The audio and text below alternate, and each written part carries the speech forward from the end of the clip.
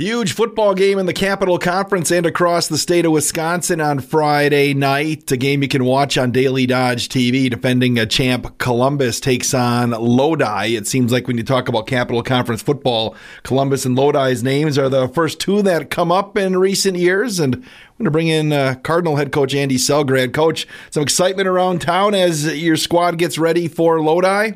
Oh, absolutely. It's always a big game between us and Lodi. Lodi's a fantastic program. Coach Pulse does a great job. And you're going to get their best game every week. Coach, do you try to keep it, though, the 1-0 mentality? You have every opponent, you treat the same getting ready. But is there a little extra juice this week as you get ready for, a potential, conference-type championship game as you get late in the year? Oh, absolutely.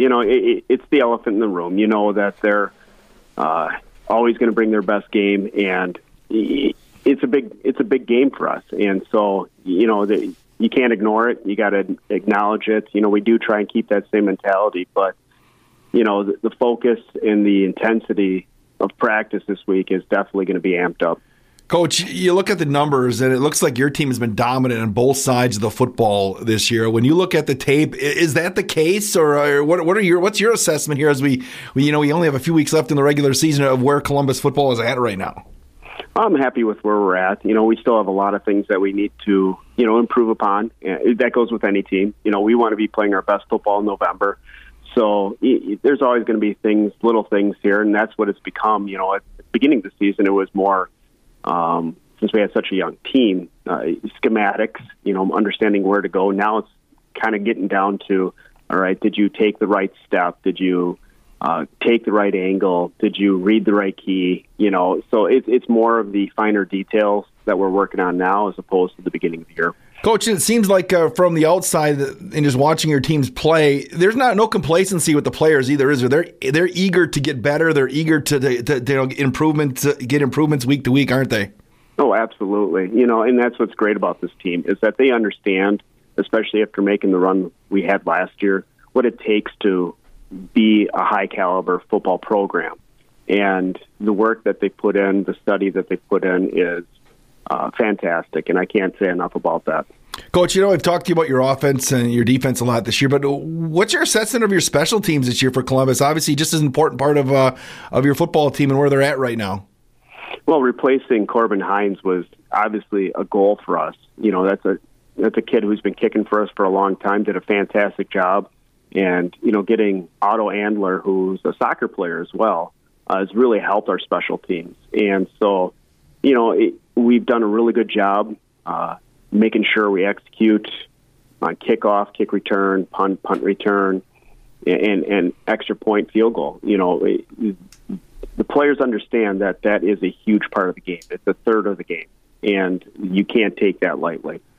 Coach, what are some of the challenges when you get a soccer player that wants to transition into football? Are there challenges in converting? Because obviously a different kind of ball you're kicking, but what types of things do you look for in a soccer player, and what types of things do you work on to kind of take their skill set and transition into a football skill set?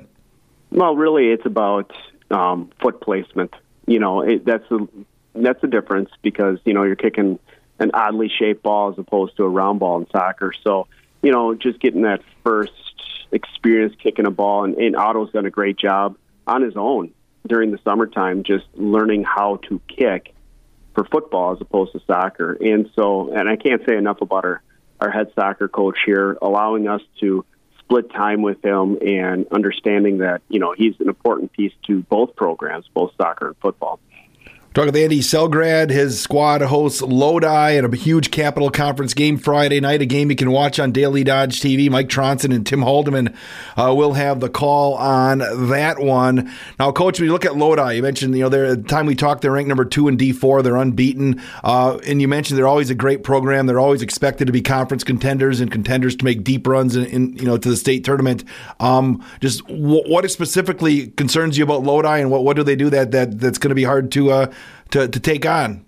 They're a very veteran, motivated group. Going through the line last year after we played them, they wanted to play us again in the playoffs. Unfortunately, that we got shifted to the West, and they were in the same bracket with CMH. So they're motivated. They've had this game circled probably since last last year at this time. So you know that they're going to bring their best game. They're very talented. They're big up front.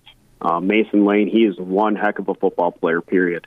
He's going to be a tough kid to stop. Brady Pauls is a good running back. And they got talent everywhere. And with that veteran experience, they're very senior heavy. That's going to be tough for us because, we are young. Our front offense, our front line is young on both sides of the ball. And so, biggest concern is not letting the lights get too bright for us. And I think our kids are going to respond. I really do. They've played some big games already. And the way we responded in Lake Mills and the way we've just played Edgewood, I'm pleased with our progress.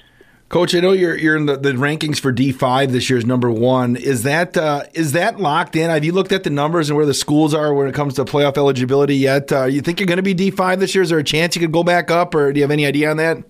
Not really. Not till week 8, week 9 when things start shaking out a little bit. Right? Everything's preliminary. I would say it's probably a safe bet we're in D5, but things happen. All of a sudden, if we have a real bottom-heavy push from D6 and D7, that could push us up. And so you just never know. We're a bubble team, and we know it. And honestly, it doesn't matter to us because right now we just got to worry about this week. Coach, keys to the game if you want to stay perfect and on top of the Capital Conference to get a victory on Friday night. Being able to execute and being able to maintain our focus. It's going to be a game that's going to ebb and flow. They're going to punch. We're going to punch back, and so on. So it's just going to be a matter of keeping our heads, keeping our cool, and making sure we execute and understand we're playing an excellent football team and that this is going to be a battle. Well, Andy Selgrad, head football coach at Columbus High School, I appreciate the time. And again, Mike Tronson and Tim Haldeman will have the call, 6:40 the broadcast time, 7 o'clock the kick on Daily Dodge TV. Coach, thanks for the time and good luck. Thank you, Wade.